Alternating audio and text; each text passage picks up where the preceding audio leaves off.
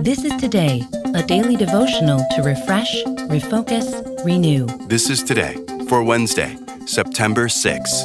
Seeking God's will for the journey. Our reading comes from Genesis chapter 46. So Israel set out with all that was his, and when he reached Beersheba, he offered sacrifices to the God of his father Isaac. And God spoke to Israel in a vision at night and said, "Jacob, Jacob." "Here I am," he replied. "I am God, the God of your father," he said.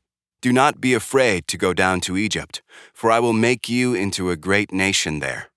I will go down to Egypt with you, and I will surely bring you back again. And Joseph's own hand will close your eyes." Then Jacob left Beersheba, and Israel's sons took their father Jacob and their children and their wives in the carts that Pharaoh had sent to transport him. So Jacob and all his offspring went to Egypt, taking with them their livestock and the possessions they had acquired in Canaan.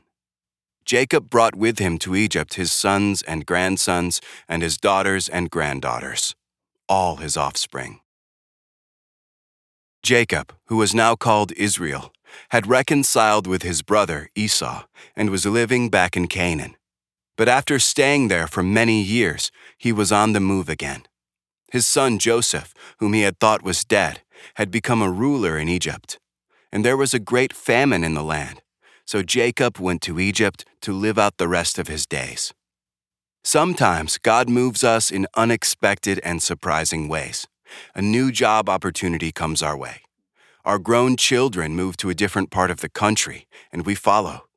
Moving can be difficult. We leave behind what is familiar, and the new place we go, even if it's exciting, is unknown and unpredictable.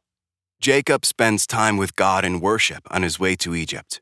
He needs to know that God will be with him, that God's promises will be valid in this new place as well. He expresses his readiness to do whatever God tells him.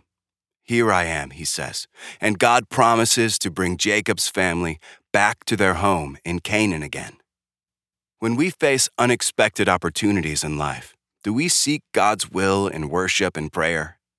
As followers of Christ walking in step with his Spirit, we are assured that the Lord will always be with us, so we can journey with God's promises, no matter where we go. Pray with me. God of new opportunities, thank you for unexpected places and opportunities in which to serve you. Help us to discern your will and leading, for Jesus' sake. Amen. This is Today. Get our free daily devotional on the go. Get it delivered to your email inbox each morning or download our app to your mobile device. Sign up at todaydevotional.com.